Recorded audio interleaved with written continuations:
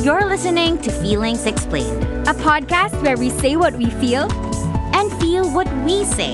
Hi, I'm Pat. And I'm Gian.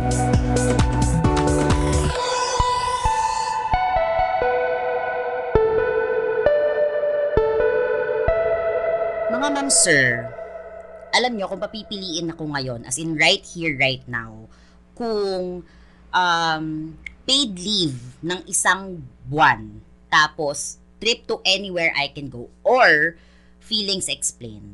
Magpapakatotoon talaga ako, guys. And feelings tayo, mga ma'am sir, of course, and that is what you call growth, hindi na pera ang pinili ko. Feelings na podcast na. Welcome to episode 41 of Feelings Explained. Gian, ikaw, ano pipiliin mo? At napakasinungaling mo, hindi friend, sa dami nating episodes, pera laging nasa bukang bibig mo, sis.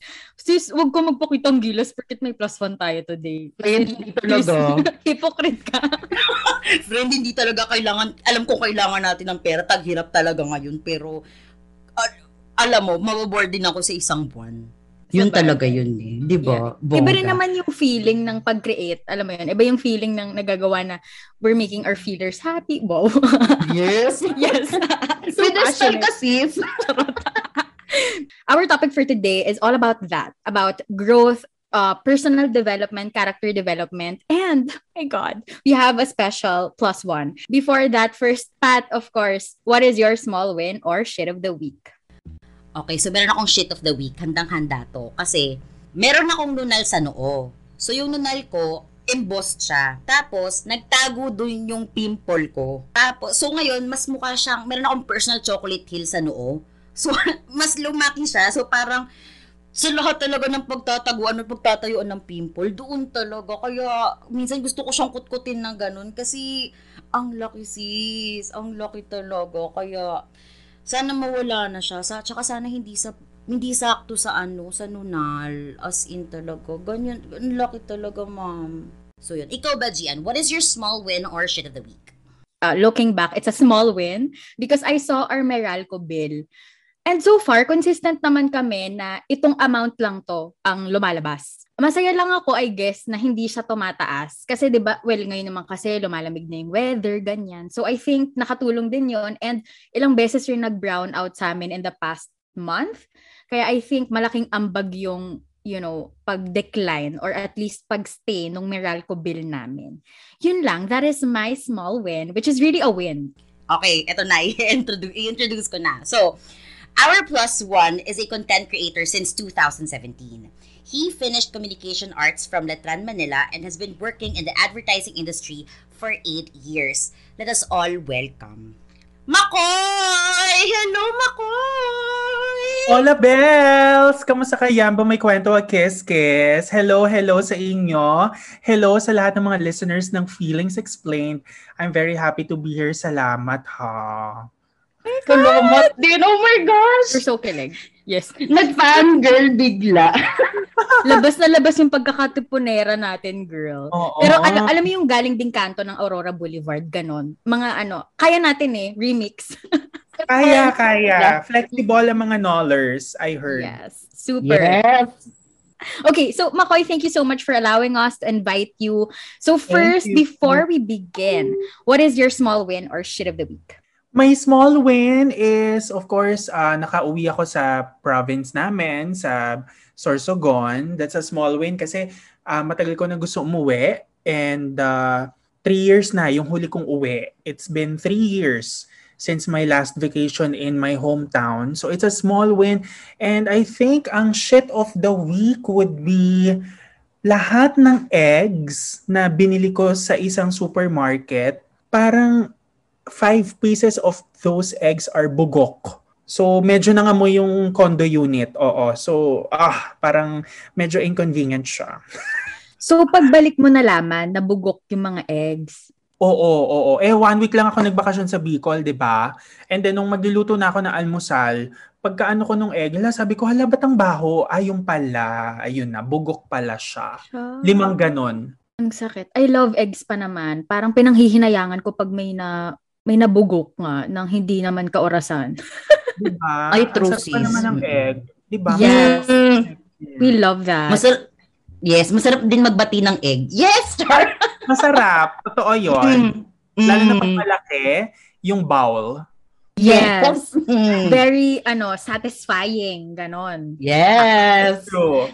So ngayon, dahil alam namin na fan ka ni Britney Spears, #FreeBritney, we prepared a game for you. At ginagawa lang namin to tuwing may +1 kami dito sa Feelings. So, Pat, what is the game called? So our game is called What Would Britney Do? Do. So Gian will be your game master. Explain niya sa'yo lahat ng rules. So Gian, ano nga ba ang gagawin dito sa game na ito? Okay, so dito sa What Would Britney Do featuring McCoy, magbibigay lang kami ng scenarios. Yung multiple choice ay mga title ng mga Britney songs, famous Britney songs. And basta aligned yung tanong dun sa i-respond mo. So just choose whatever you want. Actually, wala naman tong prize. Wala rin tayong pinatutunayan dito. Gusto lang natin ng fun. Naman. Okay, so our first scenario. Nag-order si Britney sa Shopee ng appliance. Tapos, dumating sa kanya na damage. So, nagreklamo siya kay seller. A, hold it against me. B, hindi ako papayag till the world ends. C, gimme more. Yon. Ay, nako. Favorite ko yung gimme more. So, gimme more ang sagot ko dyan. Letter C. Love it. Pang party yun eh. True. Oo nga. At saka hindi pwede, di ba? Hindi ka papayag na, walang dumating sa akin. I mean, damage. Oo. Next scenario. Nawawala si Britney sa 168. Nandun siya sa Pasilio B. Kailangan niya makapunta sa Lucky Chinatown. So, nagtanong siya kay kuya ng directions. Sakto, may ipapahatid siyang nakita. Ano kayang response ni Britney? A, Kuya, sorry, I'm not a girl, not yet a woman. B, Kuya, I'm stronger than yesterday. Or C, I'm so lucky. What would Britney do? Ay, oo. Nako, ang sasagot ko dyan is letter B. Diba? Letter B yung sasagot natin dyan. At ang kanta sa letter B ay Stronger than yesterday. Oh, yes. Because women are strong. Amen. Yes. Our next scenario. Nag-order ng milk tea sa Coco itong si Britney. Ang order niya, 3 ladies milk tea. Pero nakalimutan ilagay yung sago. Ano kayang response ni Britney? A, I wanna go. B, ulitin mo, work bitch. C, don't you know that you're toxic? What would Britney do? Nako, alam mo, importante talaga sa milk tea, mga sis, yung, di ba, yung sago or yung boba. Siyempre, ayaw ni Britney ng boboba-boba. So, you have to work, bitch. Work it! Yes, I agree. My God. I think Britney would throw a fit. Nako, walang sago, sis. Diba? Ladies milk tea. Galing. Okay, next. Late nagising si Britney kaya hindi siya umabot sa call time kasi pumarty pa siya sa Timog. Pagdating niya sa rehearsal, ano kayang sasabihin ni Britney? A, oops, I did it again. Or B, sometimes lang naman. Or C, sorry, this is not how I roll. What would Britney do? Nako, ang isasagot ni Britney dyan sometimes kasi sobrang traffic siya sa EDSA. Diba? Mahal pa ng Grab if ever na diba? mag-commute siya. Namahala na siya na traffic. And alangan namang mag-angkas siya, diba? Si Britney yun pag-aangkasin ba natin? Okay, next. Ano sa tingin mo ang response ni Britney sa gobyernong ito? Kung ano mang gobyerno yan, which is what's happening right now here in 2021. A, You Drive Me Crazy. The Stop remix. B, I Just Want to Scream and Shout. Or C, I Feel Like I'm in a Circus. What would Britney do? Nako, oo. Naubo ko doon. Kasi talagang nabulunan ako sa lahat na nangyayari sa atin. Circus, tingnan mo yung mga nakaupo, di ba? Amen. Kung hindi mga clown, mga hayop, naghalo-halo na. Correct. Circus nga talaga. I love that. It's a theme song for this government. Yes, circus na circus. Yes. Okay, yun lang pala ang ating mga tanong or scenarios for Britney. Thank you for playing, Makoy. Ang galing. Thank Galing. you. Okay. Nag-enjoy Thank ako you. doon Talagang alam Saya. na alam niyo ang mga kanta ni Yes. Britney. Of course, panay din tayo ni Britney. Kailangan Britney at 40. At dahil dyan, Makoy, mag-aari lang ako ng kanta na Aren't we lucky? Nandito si Makoy. Yes! Ipinili talaga natin. Ipasok yung Britney na yan. Okay. So, I think let's get into it. Let's get into our episode. This show is brought to you by Pat and Gian's Blood, Sweat, and Tears. I just wanna ask, meron ba kayong mga assumptions of what an adult should be? And naniniwala pa ba kayo nun? Ngayong matanda na kayo? Kasi usually, di ba, ang sinasabi ng mga parents natin, lolo't lola natin, na pag dumating yung time na matanda ka na, you will make wise decisions. Yung parang lahat ng mga desisyon na gagawin mo ay bilang. Pero ako naniniwala ako kasi na parang nung ako na yung naka-experience, parang hindi. 'Di ba? Parang depende pa rin talaga sa situation.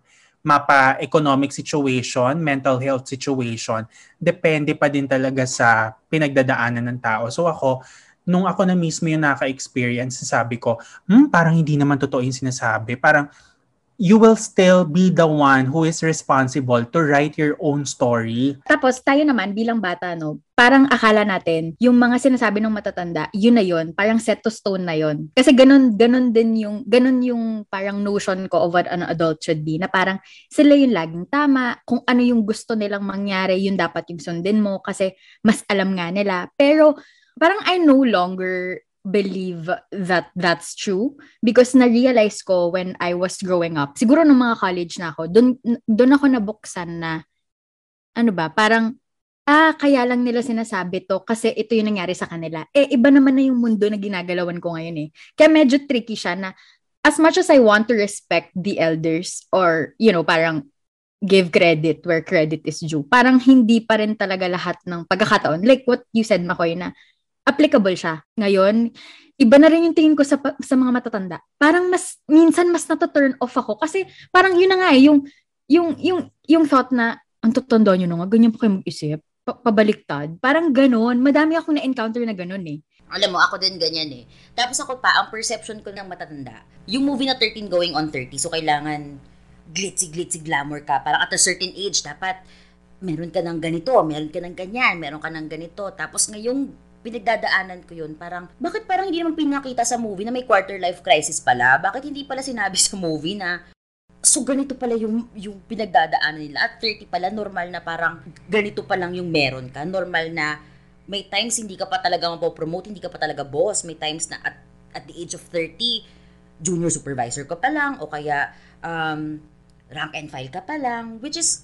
apparently normal pala sa lahat. So parang ako, nung nag-go through ako, up until now, nag-go through pa rin ako ng quarter life crisis. Parang ang dami ko tuloy question at ang dami kong kailangan i-unlearn sa utak ko na hindi ganito yung itsura ng isang adult, hindi ganito yung itsura ng isang working class or ng isang working woman, mas lalo sa media. Kasi di ba, media, makikita mo minsan na okay, so mga Prada bag, mga pak, ganun palagi. Pero parang, hindi naman kailangan pala. Hindi naman kailangan sumunod ka sa ganung fit. Parang, kung saan ka masaya, go. Dapat ganun lang. Pero ang hirap i-unlearn nun, lalo na pagka nakikita natin siya in the media.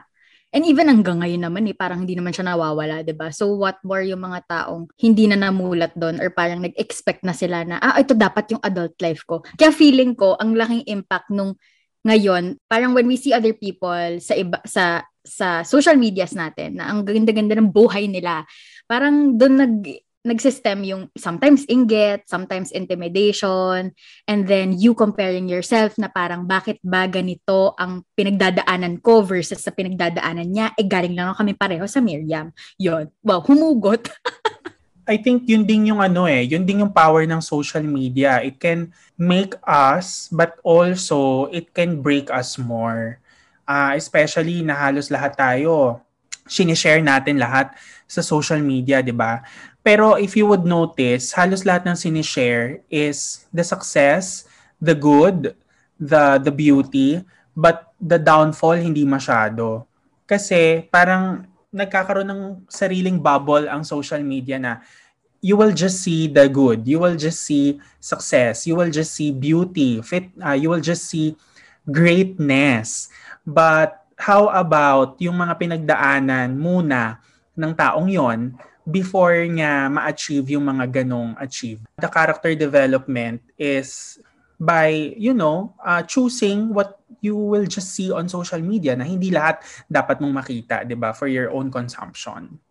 Yes, totoo. Kailangan may maturity rin tayo when consuming it, or at least may filter in a way, kasi yun nga, pagka nagpadala ka dun sa mga nakikita mo lang, ay shit girl, you're going to, parang merong hole na magsusak sa'yo dun sa inggit, dun sa parang shit na mararamdaman mo, bakit ganito, yung comparing yourself.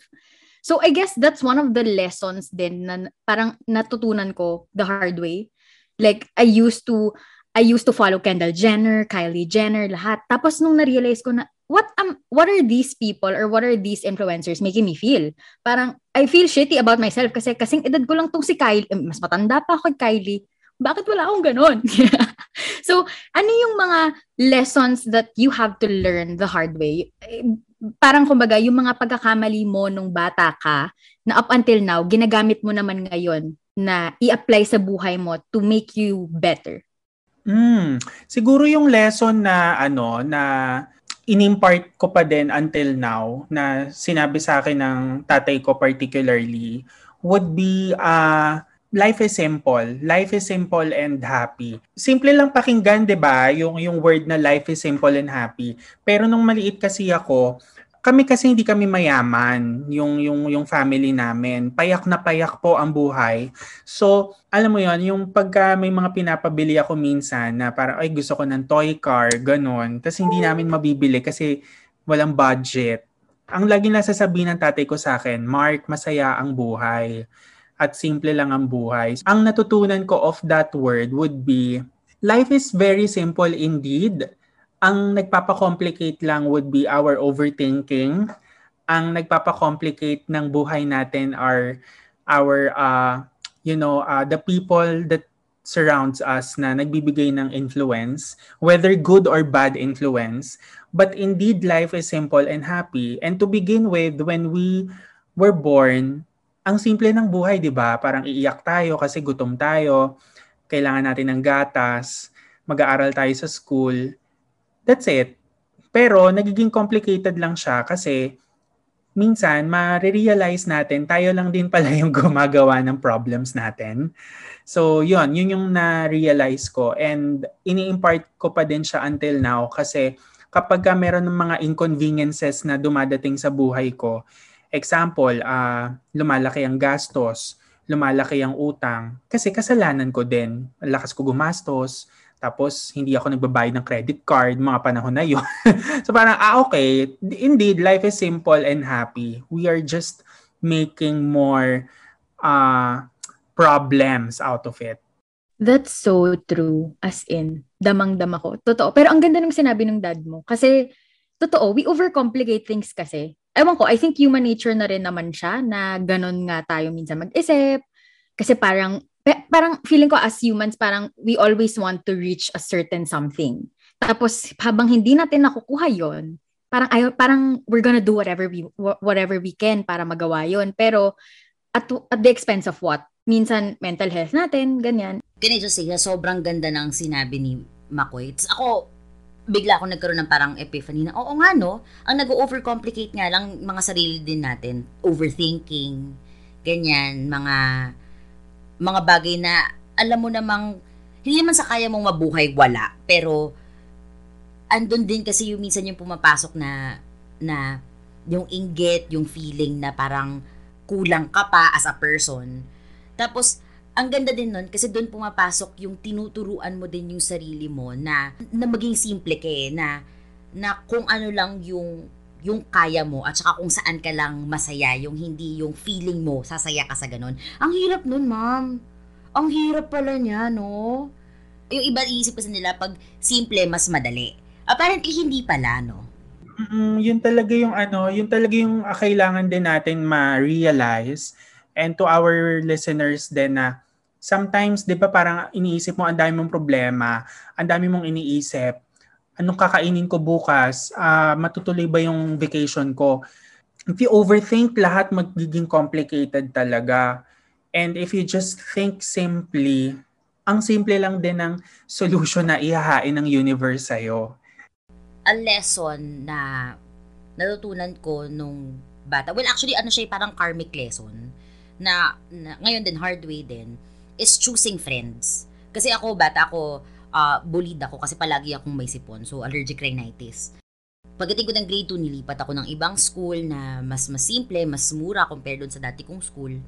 Tapos, doon ako nakaka-meet ng mga totoong kaibigan na up until now, as in sobrang solid, sila pa rin talaga yung mga kaibigan ko. At saka, another one is pera.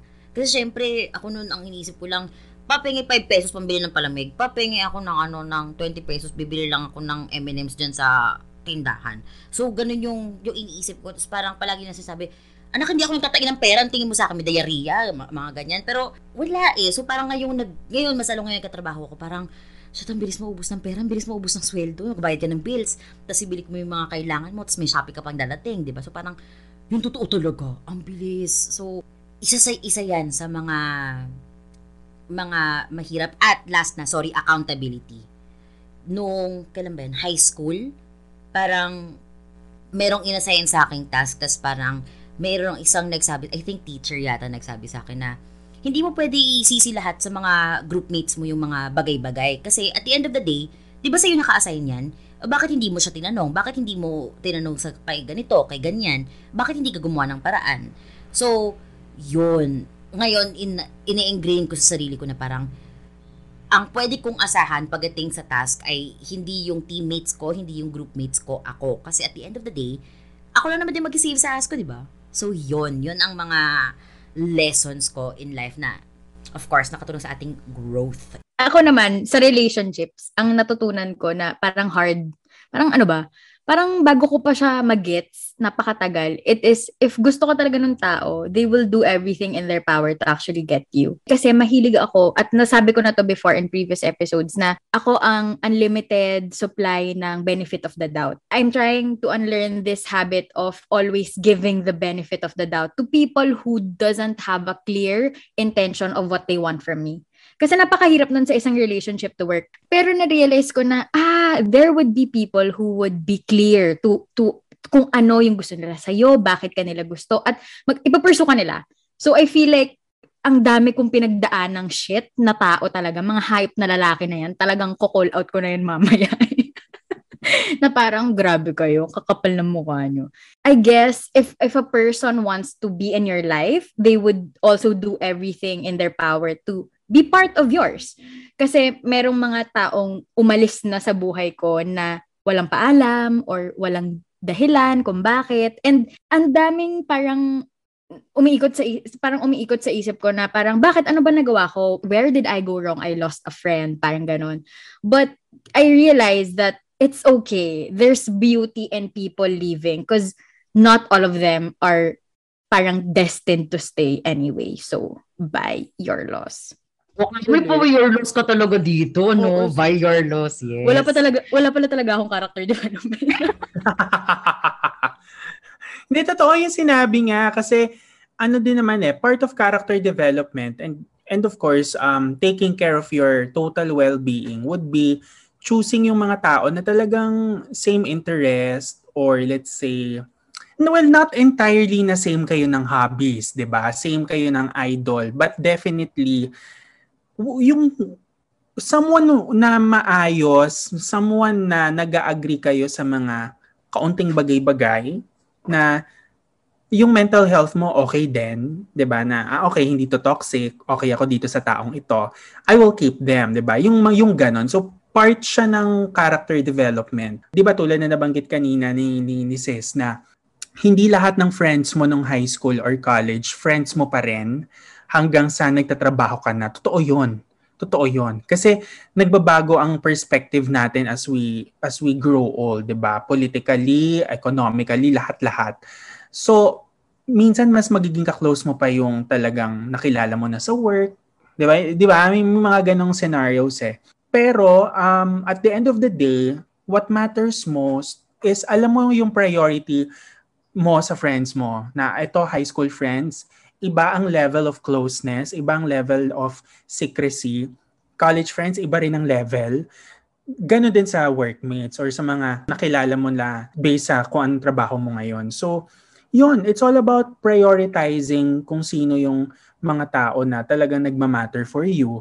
May idadagdag lang ako about work. Isa sa mga hard pills to swallow siguro or mga nahirapan din akong tanggapin is yung okay lang pala magpahinga. Yung parang, ay, hindi pala pwedeng hustle lang ako ng hustle kasi mauubos pala talaga ako. Ang tagal. As in, mababaliw na ako dun sa previous work ko na umalis naman na ako pero it took such a long time for me to actually let go kasi I feel like I owe people or I owe my boss, I owe my manager something. But then I realized na, oh, I'm just working for a fucking company who doesn't even have core values. Ganon. So like, shit. Mic drop. Ano naman mukha naman lahat tayo dito very self-aware sa mga personal natin, sa mga our mental health, basically sa paligid natin. Was there an instance na parang nahuli mo yung sarili ko na, shit, wait, mali pala itong ginagawa ko. Tapos, you started actively changing your behavior. Ikaw, Makoy, meron ba? Oo. Okay. I recall nung nagwo-work ako sa isang company 5 years ago na napabilang ako sa circle of friends na parang madalas silang nagbibigay ng comment sa mga bago naming office mates sa team. I remember nung napabilang ako dun sa group na yon, parang nai-imbibe ko rin yung ganong ugali na lagi akong nanja-judge, nagpupuna. And there came a time na when I was about to resign, medyo nag-let go rin ako of that group na naisip ko, if I am going to stay sa faction na to, faction talaga, no? Parang hindi na healthy kasi ma-i-imbibe mo yung ugali, madadala mo kahit lumipat ka ng company. So ako na rin yung gumawa ng action na, okay, since I'm about to resign, tayo na rin yung magdistansya. Minsan gano'n, no? Minsan siya kasi sa environment mo. Kasi ako din, I remember, yung mga tao na nakasurround sa akin noon, naalala ko lang, they were so angry, na parang palagi silang galit na galit. So, ikaw din, syempre, ang mangyayari sa'yo, parang, okay, galit ka kay person na ganito, galit ka sa boss mo na ganito. Tapos parang, yes, of course, there are injustices na nangyayari. Pero, parang dumating ka sa ganung level ng galit na minsan, parang, di naman siya parang itong taong tong, hindi naman part sa galit mo, parang nasangkot lang siya dun sa bagay na yon, sa event na yon, isasama mo din sa galit. Parang doon din tinatry ko na, hindi, sige, everything that this person has to say, kailangan pasok dito, labas dito. Yun yung kailangan ko ding matutunan na hindi lahat, masalo ako, bata ako nun hindi lahat ng kailangan gawin ng matanda, kailangan mong gawin. Diba? Etong small win na to, sis, hindi ko ina-expect na ma-enjoy natin parehas. And it's actually Anchor. And it's free. Sis, I love everything free. You can download the app. You can also go to their website, anchor.fm. So you can record, you can edit, at kung ano-ano pa. And I heard na Anchor will distribute your podcast para sa'yo. Dahil minsan yung iba, di ba, gusto humilata lang mga pillow princess. Kaya kailangan, alam mo yun, let Anchor do its thing. Kasi you can be heard on Spotify, Apple Podcasts, kahit saan. You know, the usual, mga platforms, mga streaming platforms.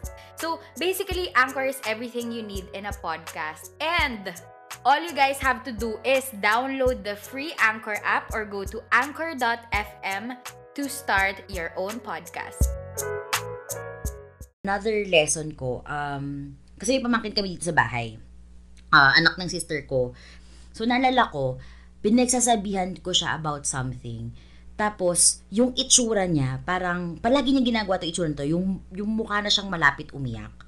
Tapos, bigla akong napatigil, tapos sabi ko, wait lang, bakit nga ba ako sumisigaw? Pwede ko naman siya kinakakausap ko naman siya dati ng marahan. Bakit kailangan ko siyang kausapin ng ganun? Ako nga na ganun. So, parang ako, ayoko kong nasisigawan, at saka siya ayaw niya siguradong nasisigawan. So, bakit ko kailangan gawin sa kanya yun? Tapos, after nun, lumayo siya. Tapos, kinausap niya yung sister ko, tapos sabi niya, Mommy, Tita Pat is changing. Parang, can you talk to her? Tapos kinausap ako ng ate ko, sabi niya, Pat, kinausap ako ni Pamangkin. Tapos sabi niya, medyo daw, parang nagbabago ka daw. Tapos, kinausap ko siya after nun. Parang sabi ko, I'm sorry. Emotions are very hard to understand. And Tita Pat is feeling emotions right now that I can't even understand. And I'm sure you understand because sometimes you also get angry and you don't know why. Sabi niya, okay, I understand. So when you got angry at me, was it because you didn't know why you got angry? Sabi ko, no, I got angry because you did something bad. But it doesn't mean that I have to do that to you. So I'm sorry. Sabi niya, which is na-appreciate niya. At saka, doon ko rin na-realize na, oo nga no, sana ako din, nung bata ako, may nag-sorry din sa akin pag feeling ko na ako yung namali. So, yon ang, up until now, tinatry ko na, okay, hindi ko dapat siya, kailangan kalma lang ako. Kausapin natin siya ng marahan kasi yun ang deserve niya at bata siya. At kailangan niyang, at ang isip niya, syempre, laro, di ba? So, yun ang natutunan ko na, well, dun ko na-realize na, shit, mali. Actually, nakaka-relate ako sa anger kasi ewan ko hindi ko rin alam. Hindi naman ako diagnosed or what, pero parang meron akong anger management issues na ako lang din naman ang nakaka-pinpoint. Pero there was this instance na matanda na ako nito. Hindi na ako bata nito, my God. Pero pumapatol talaga ako kahit kanino. Hindi naman ako like war freak, pero kumbaga pag na-trigger mo talaga ako, sometimes, when talaga nandun ako sa boiling point, talagang, may gagawin ako. Pero hindi kasi ako violent person. So, ang ginagawa ko, naninira ako ng gamit. Like, hindi ko naman sinadya. Ito yung nangyari, ganito guys. It was a evening, may meeting ako dapat noon. Yung iPad ng sister ko, nandun sa sofa. May ginawa siyang na-trigger ako, as in, medyo nabastusan ako kasi I was feeling like, oh my God. Kasi nung kakauwi ko lang nito from Manila to here, Batangas. Parang bago nila akong housemate na feeling ko left behind ako. Tapos parang ako dito +1, yung parang nasama nyo lang, hindi ako pamilya, ganun yung feeling ko. So insecure, ganyan. Tapos hindi ko naman sinasadya, pero pasira na talaga yung iPad na yun. Ang ginawa ko, dahil sa galit ko, tinapon ko yung pillow dun sa iPad, tapos nahulog yung iPad. Syempre, nag-crack. Girl, dininay ko pa na ako yung may kasalanan. So parang ako, girl, Leo kasi yung kapatid ko kayang-kaya. Mas bata yun sa akin, pero kayang-kaya niyang spot talaga na, nito, dito to yung mga sinasabi nito. So yun. Now, in the end, parang in the next hour, nalaman na. And nag-sorry ako, as in sabi ko, sorry, hindi ko talaga sinasadya. And hindi naman talaga, kasi hindi ko nga siya sinampal or whatever Pero mali pa rin yun. And alam yun na nangyari yun, hindi ako kinausap ng family ko for like a week. Kasi nagalit talaga sila sa akin. Kasi alam nila that behavior is very bad and you don't do that. You don't ruin people's things and, their, mga pag-aari just because galit ka. Hindi ganun. Parang you don't have that free pass kahit, lalo na sa pamilya mo.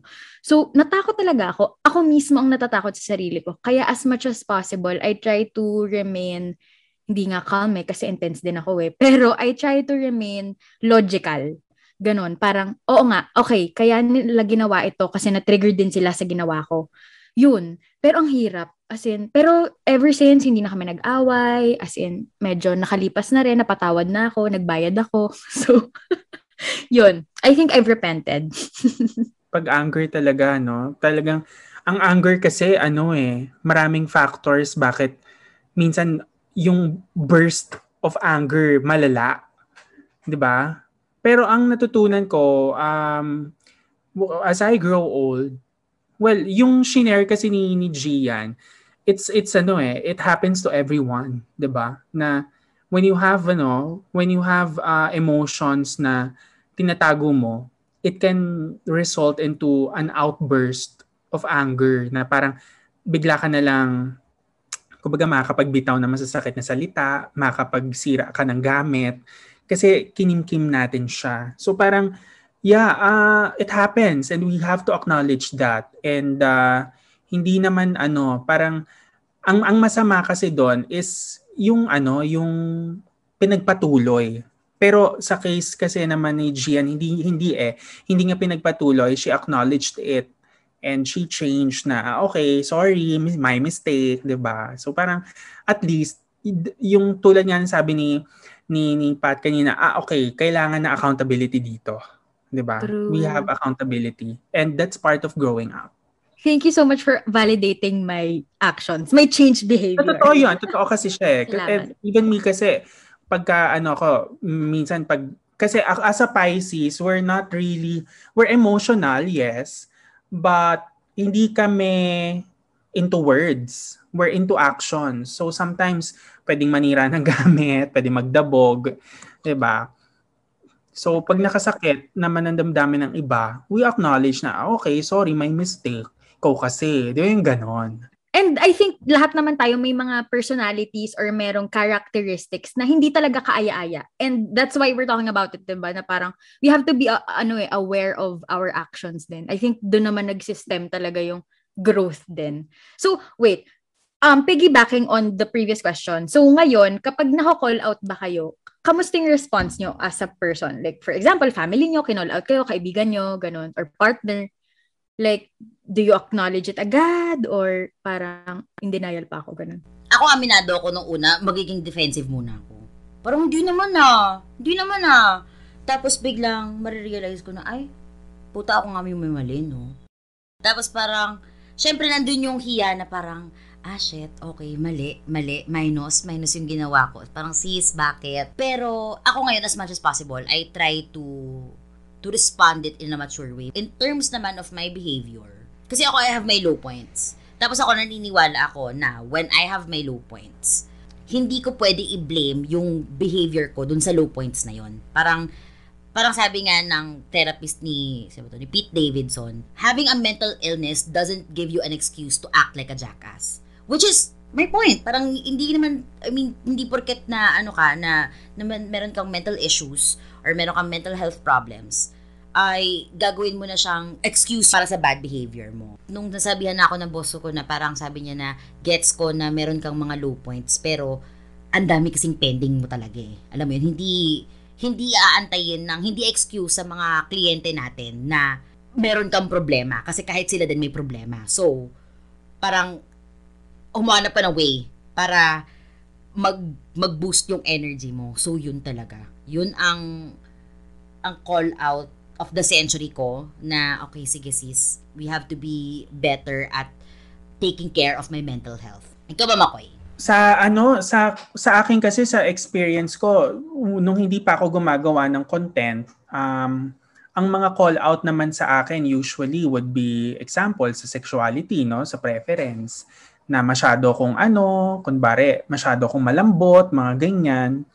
Yung mga ganun kasi, example sa mga family gatherings, 'di ba? Yung magtatanong sila, ay si Mark masyadong bakla.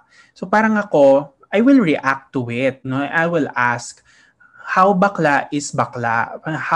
How lambot is lambot? Meron bang standards ang pagiging malambot? Meron bang standards ang pagiging bakla? So, syempre, okay, call out, I'm gay daw, but I have to, of course, counter din. How do you define gay? How gay is gay? Meron bang standard? Kasi, eto na ako. Eto na yon, eto yung nakikita mo. Hindi mo ako gawing, kumbaga, yung masculine, hindi eh. Parang this is me. So you have to accept as well. Mga ganyan. And then nung nag-start na akong gumawa ng content, syempre, sometimes I have contents na talagang inclined to politics. Meron din ako mga content na inclined to sexuality, no, or being sex positive and everything. Like nung pinaka-recent nga, yung parang na-call out ako because parang I was attempting to sexual harass a fellow workmate in a studio set, in a TV station. But then, my reaction to it is I defended myself kasi I know my truth. 'Di ba? Alam ko yung katotohanan sa sarili ko na that's not harassment, that's not ano. So, yung mga ganong bagay, 'di ba? Ang initial reaction kasi pag ako nako-call out, lalo na pag alam kong hindi ako mali, sinasabi ko muna na, bakit? 'Di ba? Parang hindi naman ako agad nagre-react na, wala na naman kayong magawa. Hindi ganun eh. Kasi hindi mo siya ganun dapat i-address. You have to ask the question why. Why, what happened? Why do you hate me? Yung mga ganon, 'di ba? And how can I how can I improve this? How can I improve myself na paano ba natin to ma-address na hindi kayo ma-offend next time? 'Di ba? Yung mga ganon. So that's the problem din kasi with that's the problem din with too much social media. Parang sometimes gusto natin self-righteous na tayo palagi. Yung ganon, parang minsan hindi na natin na yung critical thinking natin, 'di ba? So ako, may reaction pag ako nako-call out sa mga bagay na alam kong meron naman akong truth na natitira sa sarili ko, I defend myself. Kasi yun ang laging yung tatandaan din, no? Yung truth, that's something na kayo lang ang may alam, kayo yung maghahawak niyan. And social media is a platform, is a universe na everything can be A, B, C, D, or E. Lahat ng storya nandyan. And only you can be the one to protect your truth, 'di ba? At yung mga tao na kilala mo in person. That's why pag may nako-call out, natutuwa din ako, may mga nagde-defend na, hindi naman ganyan yan eh. Kilala naman namin yang si ganyan. Hindi naman siya ganyan. Or alam naman namin kung ano ang katotohanan, 'di ba? Yung mga ganyan. So, pag ako naman, alam kong mali ko talaga, ay inaako ko, 'di ba? I'm sorry. 'Di ba? Parang okay, sorry, may mistake. I will improve. Kahit naman sa trabaho, nako-call out ako, 'di ba? Sasabihin nila, ang tagal mo mag-reply sa Viber. Sorry kasi marami rin akong tinatapos. Yung ganon. So you address. Yes. I think that's the only way to do, parang to overcome it din. At para mag-improve talaga, 'di ba? Super tama yung sinabi mo, Makoy, na you ask why, you ask the root cause kung bakit ganon yung naging respondent or naging reaction ng ibang tao before actually responding or overreacting. Bilang, again, lagi ko sinasabi, bilang tao, minsan talaga, hindi natin mapipigilan yung sarili natin. Kaya hanga ako dun sa mga taong kaya pang mag-isip bago mag-react. Kasi ngayon parang, lalo na sa Twitter, woke Twitter, ganyan, social media, kahit ano na lang masabi ko, ganun, keyboard warrior ako, ganyan, ipaglalaban ko to. Pero hindi natin nakikita yung effect sa ibang tao rin, kung ano yung, grabe, lalo na pag words, iba pag salita, 'di ba? Iba yung impact niya. So I feel like dyan din lumalabas yung integrity ng isang tao. Like what you said kanina na parang, you acknowledge your mistake, you ask why this was the response to whatever you did. Kasi if hindi siya ma-address, the cycle will keep repeating itself at hindi matatapos, 'di ba? Parang nasaan yung growth nga doon. So ang ganda nun. I'll take note of that. Thank you so much. Ako din. Sis, ang dami ko na natunan kay Makoy. My God! Sis, you're ano ka na, life coach na kita. Sure, life coach agad. Ngayon lang nagkakilala. Pero alam mo, natutuwa ako sa sinabi mo, Makoy, kasi mas lalo nga kayo sa social media, di ba? Ang daming gusto maging self-righteous agad. Tapos, yan yung problem ko pagdating sa cancel culture. Kasi sinastop nila yung growth ng isang tao na parang, sige, kunyari, si artist A, may nagawa siyang kunyari may nasabi siyang offensive na politically incorrect nga naman talaga yung term niya. Tapos, biglang, okay, sige, boycott natin si ganito. So, nasan yung growth niya? Bakit hindi natin siya bigyan ng chance na makita yung growth niya na nagbabago siya? Kasi ako, parang, ako, aminado ko na meron akong maling nagawa sa best friend ko when we were in 3rd grade. Basically, na-out ko siya na hindi ko alam na in-out ko siya. Kasi, ang alam ko lang noon ay may lesbian at may gay. So, yun lang. So, it's either tibu ka o bakla ka. Tapos, Hindi ko alam yung term ng drag, pero ang tingin ko nun sa mga bakla nung time na yun, kailangan yung mga bading mga, ano yung mga ano yun yung organization, yung mga nagda-drag na mga matatanda, yung mga Golden Case. Akala ko may mga ganun lang, parang different levels. So parang yung best friend ko nun, hindi niya alam kung ano yung tawag sa kanya. Sabi ko sa kanya, tomboy ka, no? Tapos sabi niya, ha? Bakit tomboy ka? Bakit ibu ka? Kasi yung may kilala ko ganito ganyan din siya, ganito, ganyan. Tapos, nasabi ko sa isang someone na, si ganito, si best friend, tomboy. Tapos parang, ngayon, pagtanda ko na, ay, okay, shit, sorry, mali. Nung tumanda na kami, sabi niya na, ba't na accidentally mo kaya ako na out? I mean, ngayon, over na kami dun sa ano na yun. Pero, yung learning na gano'n, na nakita niya ako na nagbago and nag-take siya ng patience para sabihin sa akin na, girl, hindi ko nagustuhan yung ginawa mo. Hindi ko nagustuhan yung ginawa mo talaga. As in, foul talaga yun.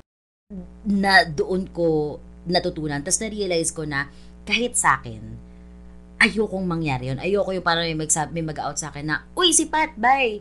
Uy, si Pat, may nagka-girlfriend yan dati. Uy, si Pat, gusto palagi parehas. Parang, ngayon, ganun pala yung dapat minsan na kailangan nating tingin ko lang na kailangan natin i-adapt na we have to leave room for people to change. We have to leave room for people to grow. Hindi yung pwedeng ibabranda lang natin sila na masama ka. Except na lang kung masama ka talaga. Marcos. So, naipasok ko talaga. Pero, alam mo yun, kailangan natin mag-leave ng room para sa mga bagay na magbago sila bago tayo mag-pass ng judgment na masama talaga siya. Pero yung mga nagnanakaw, hindi talaga yon kasi given na Hindi yun. talaga. Wala na yun. Wala nang chance, no? Mga magnanakaw, mga matay tao, yan. Wala yan. Mga sinungaling, ang hirap din. Oo. Ang hirap patunayan Pero pag nakikita mo yung pattern, 'di ba? Yung behavior ng mga tao, toxic behavior pa ulit-ulit hanggang from generations to generations, shocks. Sis, run. You don't do that. You don't do that. Red flag yun, sis. Oo. Red flag yun. Walang pag gano'n na talaga, walang second chance dito, sis. #never forget talaga tayo dito, mga ma'am, sir. Kailan mo natutunan na mag-decide para sa sarili mo? Kasi ang parents ko separated. So, lumaki ako na independent. Lumaki ako na lola ko nag-aalaga sa akin. And malaki ang influence ng independency when it comes to life choices, when it comes to decisions. Natuto ako mag-commute at a very young age, at 5 years old. Marunong na ako pumunta ng Alabang to Cavite ng mga 8 years old sa van, 'di ba? UV Express. So ako, natutunan ko yung life choices or yung gumawa ng desisyon para sa sarili ko nung nagkolehiyo na ako. Kasi nung lumipat na kami, lumipat na ako ng Maynila pagka-graduate ng high school. Laking province kasi ako Doon ko na natutunan na, okay, pagdating ko ng Maynila, hindi ako pwedeng tatanga-tanga. Kailangan alisto ako. Kailangan street smart. Kailangan madiskarte. Hindi pwedeng oo lang ng oo, 'di ba? Yung padadala sa peer pressure sa mga barkada. That's why nung nag-college ako, mapili ako talaga sa barkada. Mapili ako sa kaibigan. Meron akong mga kaklase, oo, pero hindi yun lahat close, 'di ba? Yung pinipili ko yung mga sinasamahan ko din talaga. So I guess yung life decision or yung decision for yourself, it comes from a very young age, wherein high school pa lang. Kasi parang kami ng lola ko we're partners. We're partners in terms of making the ends meet, na okay, eto lang ang budget natin, pagkakasyahin natin ito, yung ganon. Yung lumaki ako na payak ang buhay, na simple, hindi komplikado yung mga bagay-bagay. At yun din yung natutunan ko nga din sa tatay ko nung yung nabanggit ko nga kanina, na life is happy and simple. We're just the ones who's making it complicated by overthinking. When it comes to life decisions, ganun din, simple. Okay, kung ayaw mo, edi wag, 'di ba? At kung gusto mo, agawan mo ng paraan. 'Di ba? Manifestation is one of the things din na gusto ko din i-share with you because it's very powerful when you wish something good for other people. Ang balik sa'yo triple. 'Di ba? Parang, I want you to have a good job. I pray for you. And I claim na one day bago matapos ang buwan na to, maha-hire ka, mapopromote ka, yung mga ganyan. Ang ganda ng balik, 3 beses. 'Di ba? Hindi ko alam kung universe ba ito or divine intervention, but Yes. that's what I've learned as well. That's part of growing up and character development wherein bago ka humiling ng something sa sarili mo, humiling ka rin ng maganda sa ibang tao, para sa ibang tao. For example, Pat, I want na ma-promote ka. I'm praying and I claim na mapopromote ka. Gian, you will have your own business 2 years from now. And then you will realize it's happening. It will happen. Tapos, ako pala nagkaroon na ng ganitong bagay. Nakakatuwa. Yung ganon.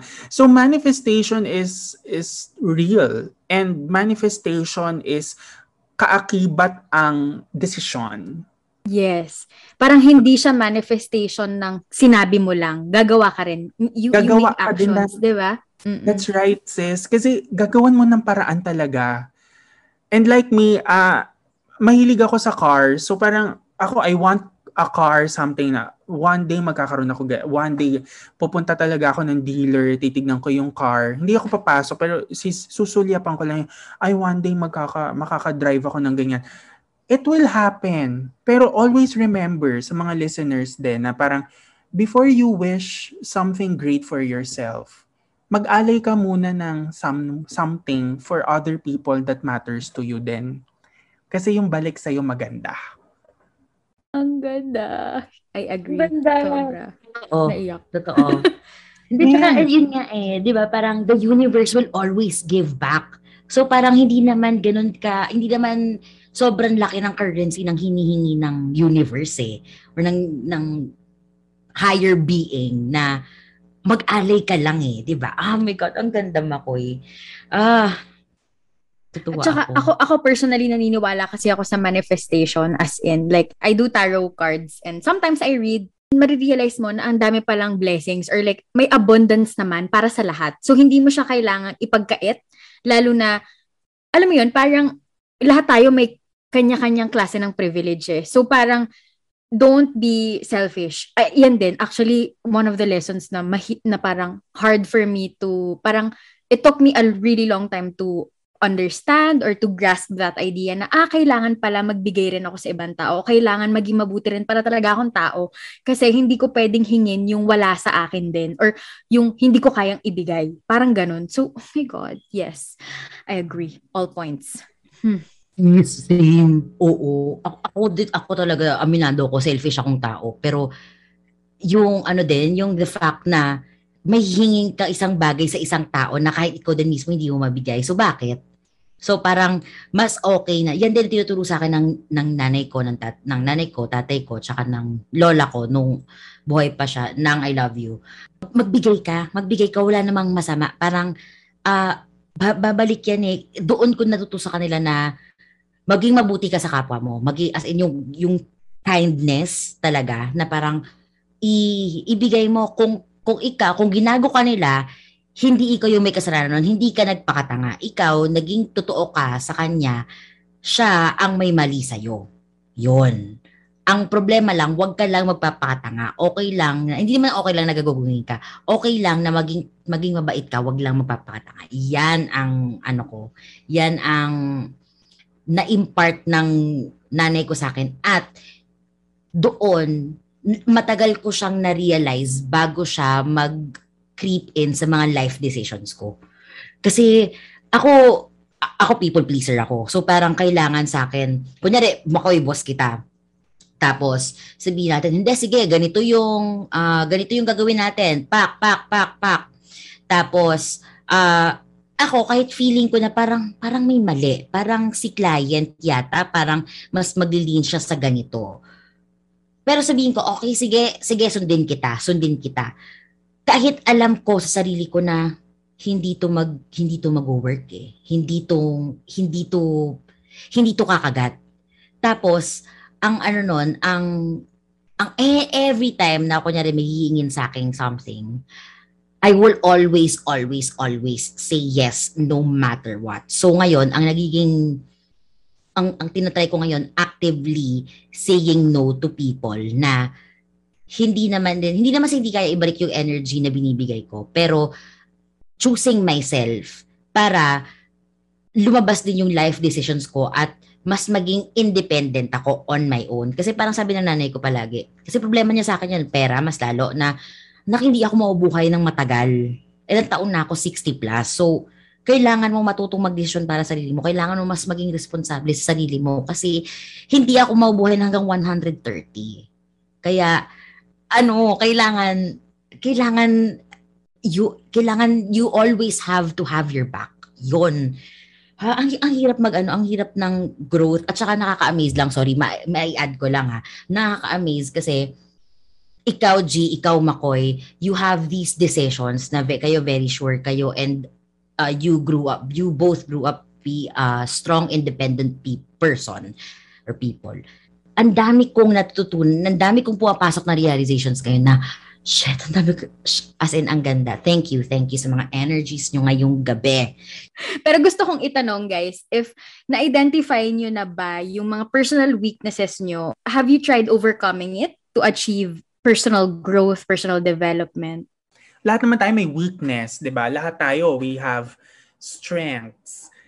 Number one, ako ang natututunan ko kasi talaga habang tumatanda, there's always an aspect of every decision na merong weakness na kaakibat. Example, meron kang gustong makuha, meron kang gustong bilhin, pero may doubt, may overthinking na nangyayari. So I think for me, that's weakness. Weakness ko ang overthinking, weakness ko ang overanalyzing of things. Di ba? Yung para, nangyari na, huwag mo nang isipin, okay na yan. Kasi ang weakness kailangan ina-acknowledge. Di ba?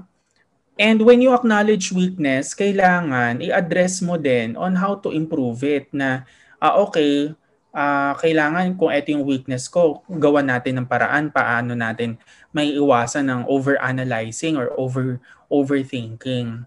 'Di ba? So, yun, ina-address ko lang talaga na, okay, dapat hindi ako ganito mag-isip. 'Di ba? Huwag ko iisipin to, huwag ko i-analyze masyado to. Simple ang buhay, masaya ang buhay. Babalik ako doon sa quote na yon. Simple ang buhay, masaya ang buhay. Huwag natin gawing komplikado ang mga bagay-bagay. Hirap na hirap ako mag-edit ng episode natin. Late ka na talaga to the party because what are you looking for? We have Anchor. So Anchor, alam mo ba na libre to? Alam mo ba na pwede kang pwede ka mag-record, mag-edit, lahat na pwede mong gawin. Tapos i-distribute pa nila yung show mo sa lahat ng platforms na gusto mo, sa lahat ng bet mo, sis. Download the free Anchor app or go to anchor.fm to start your own show, sis. Again, download the free Anchor app if you're interested. LG. Ako, patience. As in, wala kasi akong patience. Parang napaka-ikli nung nung pag-iintindi ko sa ibang tao. Pero, I think, over time, I'm trying to just keep calm. Yun na lang eh. Kasi, parang hindi ko nga makokontrol yung emotion sa ibang tao, hindi ko rin makokontrol yung response nila. So, ako lang talaga yung may control sa kung anong pwede ko maramdaman. So, sometimes what I do, my coping mechanism is detaching or like distancing myself. Kasi the more I'm parang exposed to these kinds of people who can trigger me, parang, alam mo yun, parang imposibleng hindi mangyari ang mga hindi dapat mangyari. So, it's more of like getting away from it sometimes, which is I don't recommend, or parang hindi siya, it doesn't solve the problem eh. Kaya parang I still have a lot, it really is my weakness kasi hindi ko pa rin hanggang ngayon siya talaga nare-resolve. Ikaw ba, Pat? Meron ka? Ako, ano ba ako? Ang weakness ko, actually yun eh, yung people pleasing, yun yung ultimate weakness ko, yung pagiging people pleaser ko na kailangan lahat palagi sa akin, lahat ng tao dapat sa buhay ko masaya. O kaya yung mga taong na-meet ko ng mga homophobic na tingin ko dapat kaibiganin ko sila. Parang dapat hindi. Salungat kami ng values eh. Pat, would you say you parang turn a blind eye sa mga ganong klase ng tao because you are a people pleaser? May time sis. Oo. So ngayon talaga dumidistansya na ako sa mga ganong tao. So, let's go to relationship naman, no? May mga pagkakataon ba in relationships? I don't know kasi Mako your relationship status, pero in general, in relationships, na-feel nyo ba na you are no longer growing in that relationship or na-feel nyo na nagre-regress kayo bilang pag nagsistay kayo dun sa isang tao, sa partner nyo? When it comes to relationships naman, example, partner, di ba? Boyfriend, girlfriend, ganyan. Compromise kasi, yun talaga. That's the key to a lasting relationship would be kompromiso. Kumbaga, yung meron kayong at a certain point na, okay, kailangan may pag-agrihan kayo, di ba? Pero, hindi sa lahat ng bagay dapat lagi na lang compromise. Dapat meron ding isa na nagsistep up, merong isa na magiging din, parang he or she will agree. Pero in a context of friendship or relationship with family, friends, ako kasi, yun nga, may pagka-selective ako.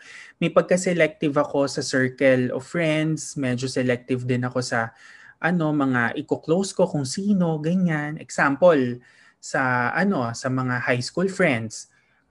Malapit ako sa buong batch, example. Pero I have my core friends na pitong barkada na ito yung core ko talaga na pagkasama ko to, happy ako, tanggap kasi nila ako, ganyan.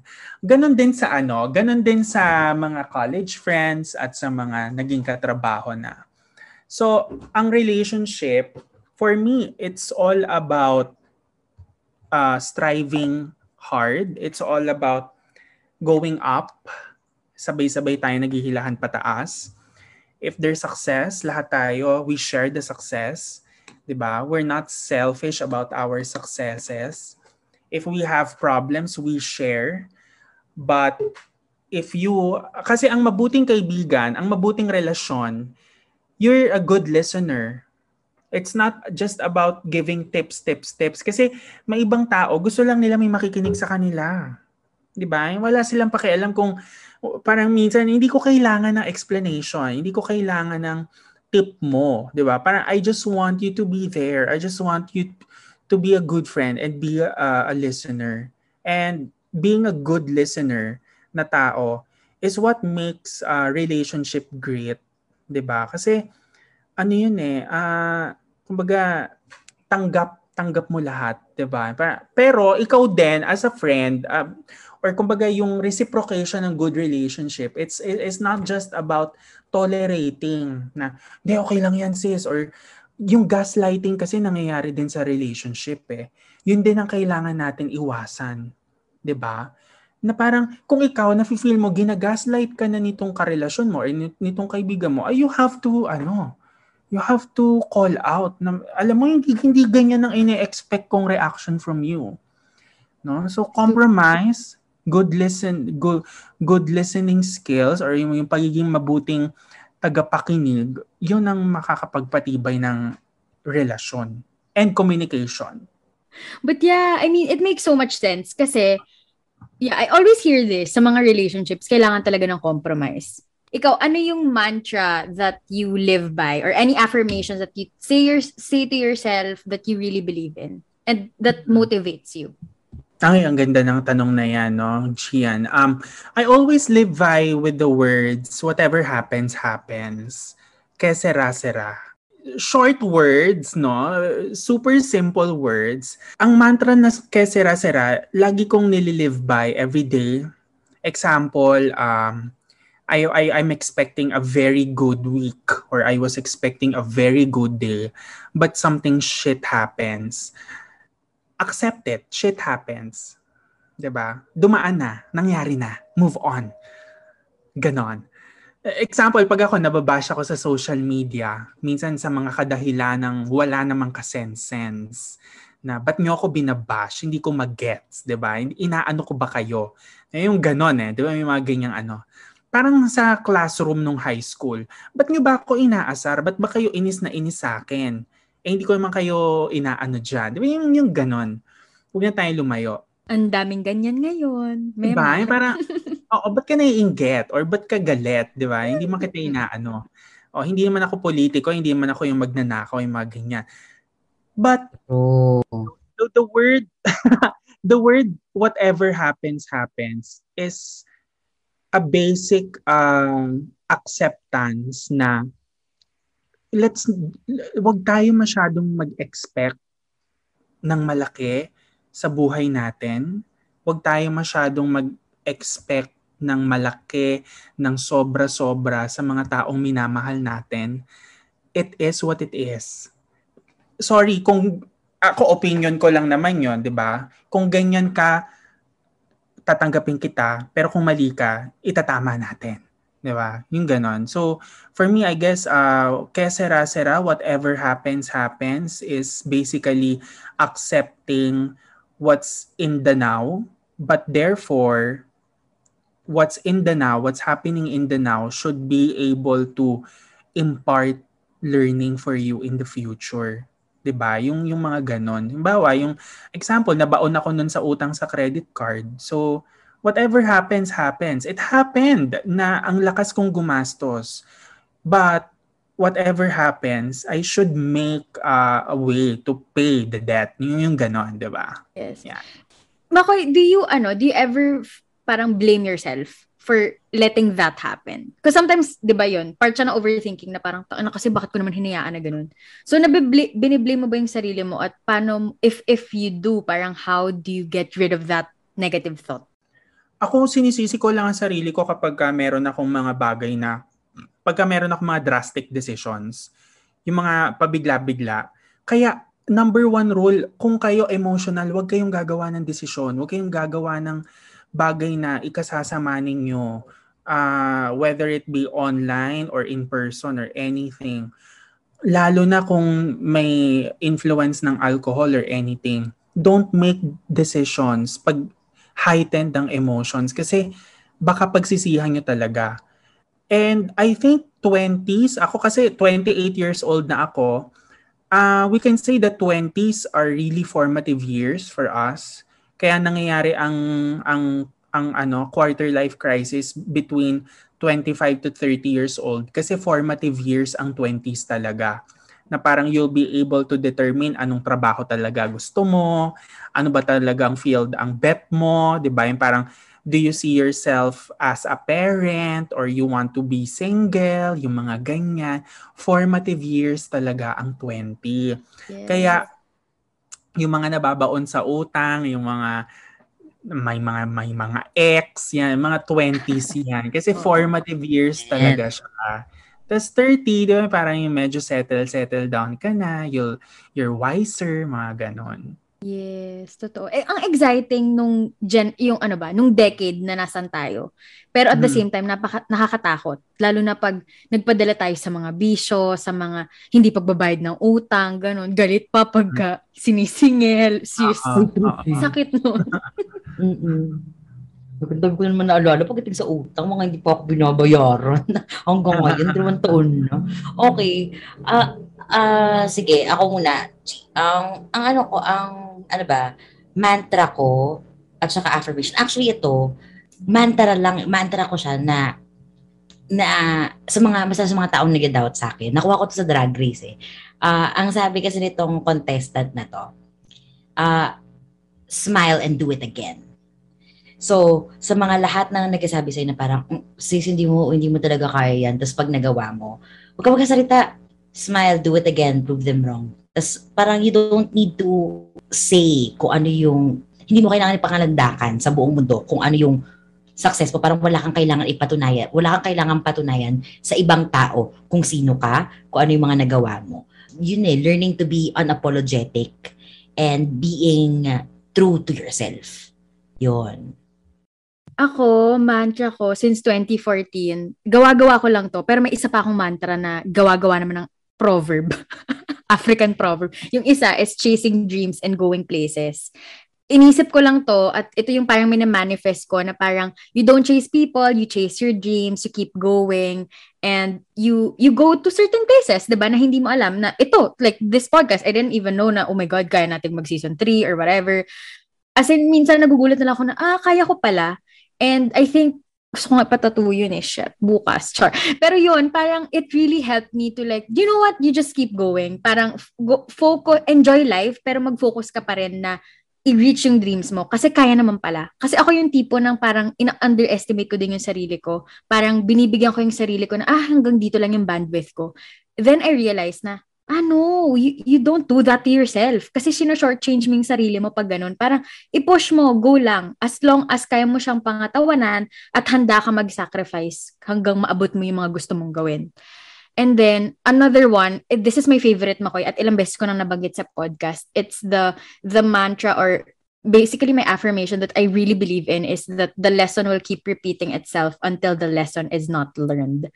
So, because I know that I've been in different various toxic cycles in different aspects of my life na parang, shit, hindi pa rin ako natuto. Paulit-ulit, ganun pa rin yung nami-meet kong person or ganito pa rin yung status ko ngayon. So, kaya pala hindi nagbabago yung sitwasyon ko is because pareho lang din naman yung ginawa ko nung from before eh. So, ganun pala yun. So, when I started to unlearn the mindsets na meron ako before, naging mas open ako, parang, I met different people. Parang, I created my own opportunities na parang, shit, kung naniwala lang ako, or parang kung nagbago lang ako, if I applied change behavior, shucks, mas maaga ko palang narating yung, maybe success or maybe peace of mind, ganun. So, yun, thank you to the African proverb na gumawa nun. I live by it so much. Yun, that's it. Let's go to our last question, which is, for all of us, ano guys yung hinahanap niyong growth ngayon? If meron pang sagad-sagarin na natin, let's all manifest it. Ano yun? Uy, magandang tanong yan Tanong ng tanong, ang hirap. Oo. Maganda siyang question, Pat and Gian, kasi it allows us to challenge ourselves and for us to achieve that. Oo. So magandang question yan. Ako siguro, growth sa pag-handle ng finances. Yun talaga. I pray for that. Kasi I'm 26, turning 27. Kabang-kabado na ako sa buhay ko at sa magiging future family ko. Kasi parang, sis, parang ganun eh. Parang kahit nasabihin natin, hindi girl, wala naman talagang deadline tayong hinahabol. Pero at some point, di ba, parang you could build your family. Parang paano mo bubuhayin in this economy talaga. So, kinakabahan ako sa future ko, especially with what's happening right now here in our country. So, I feel like I need to have a healthy and balanced relationship with money. Kasi ito yung wala namang nagturo sa akin. Except sa fact na magbayad ka ng utang mo, which is kasi nga lalaki yan pagka hindi ka nagbayad. Pero yung pag-build ng wealth, I really want that. I need that growth, financial growth. Yun po talaga. Lord, please, I'm manifesting right now. Yun. How about you guys? Same tayo sa financial growth, sis. Kasi ako magastos ako as a person. Alam mo yan, friend. Alam mo yan. Gusto ko nang matuto na maayos ko yung finances ko alam mo yung maayos, matigil ko yung mga urges ko na hindi mo naman talaga kailangan yan eh. Hindi mo kailangan ng bagay na taga-pindot ng elevator para hindi ka magka-COVID eh. Parang, alam mo yung mga ganong bagay? Hindi mo kailangan ng isa pang sapatos kasi, di ba, parang kakabili mo lang, di ba? Kasi nakakita ka ng bago. Kasi treat yourself ulit. So yun, yung masali mga ganong behaviors. Tapos, growth then of course for my health, na pangatawanan ko na talaga lahat ng sinasabi kong sis, mag-diet na talaga ako. Alam mo yung isipin ko na yung sarili ko kasi, di ba, I mean, hindi naman talaga ako balingkinitan, di ba? Hindi talaga. So, yun yung ma-ingrain siya sa sarili ko na ganun. At saka, of course, career growth na, kasi ngayon may times na parang pag nandun ako sa office or nasa work, parang ito na ba talaga yun? Ito na ba talaga yung gusto ko? Parang gusto ko yung excitement ng dati kong trabaho. Gusto ko yung nakikita ko sa mata ko, yung ginagawa ko na biglang mag-materialize siya at kasama ako dun sa planning ng paggawa nun. So, na-miss ko minsan yung ganong energy, yung ganong level ng stress. Yung iba sabihin, baliw ka ba? Gusto mo ng stress? Gusto mo ng ganun? Parang hindi eh, kasi may excitement minsan yung ganun eh. Tsaka, hindi ko alam kung anong tawag dito, pero merong isang scene dun sa isa naming favorite show, Makoy. Baka familiar ka, Fleabag. Tapos meron kasi isang scene doon na parang nagkulong siya sa banyo, tapos naiinis siya sa sarili niya na parang bakit ba niya ginagawa to sa mga taong mahal niya. Bakit minsan mag-act out siya o kaya bigla niyang i-close off. So gusto kong mawala yun sa akin na mas maging open ako sa mga taong mas malapit sa akin. Yun ang gusto kong ma-achieve na growth. Ang ganda. Ang ganda ng mga manifestations ninyo about growth. Ako, ang gusto kong growth na makita sa sarili ko sana for next year and for the next 3 years, I guess, would be number 1, financial freedom. Kasi, yun nga, hindi na tayo bumabata. Lahat tayo tumatanda, mga sis. And let's just be honest and real, no? Pera is important. Diba? We're paying the bills, we're paying the rent, we're paying for everything. So we need money and we need to work to have money and we need to be responsible and hardworking to have money and to be able to pay our dues. Of course, I'm also manifesting and hoping na sana magkaroon din ako ng break in entertainment industry, na hindi pa rin ako mawawalan ng pag-asa na magkaroon ako ng TV show, 'di ba? Yung magkaroon ako ng break sa entertainment or to create more content on social media and maging masaya sa lahat ng mga relationships na ifo-forge natin, 'di ba? And manifesting also that people like you, Pat and Gian, na whatever dreams na meron kayo na manifestation, magkatotoo yan, 'di ba? In the most powerful name of our Creator, mangyayari yan. So, yun. We just want everyone to be happy. I mean, we just want everyone to be strong, lalo na sa panahon ngayon. Ang dami talagang pinagdadaanan ng mga friends natin, di ba? Lalo na nung nangyari itong mga natin, no? Itong sitwasyon natin, dami talagang na-test yung pag-iisip, yung well-being, yung health. Prayer and healing for everyone na lang talaga. So yun ang aking growth na hinihiling for all. Love it. Nainggit ako, guys. Ang dami nyo nilista, ha? Parang, wow. Saan ako magfo-focus? Pero ang gaganda ng mga manifestations. Yay! Thank you so much. I guess that leaves us with our last and final segment, which is yung takeaway natin. So guys, where do we go from here? You first, Pat. I think magiging bago ko ng mantra ngayon, yung naturo na lesson ng dad mo, Makoy, na life is simple and happy. Kasi ang ganda ng message niya, as in nag-transcend talaga siya sa akin. Parang as in mind blown. I mean, may mga bagay talaga na mahirap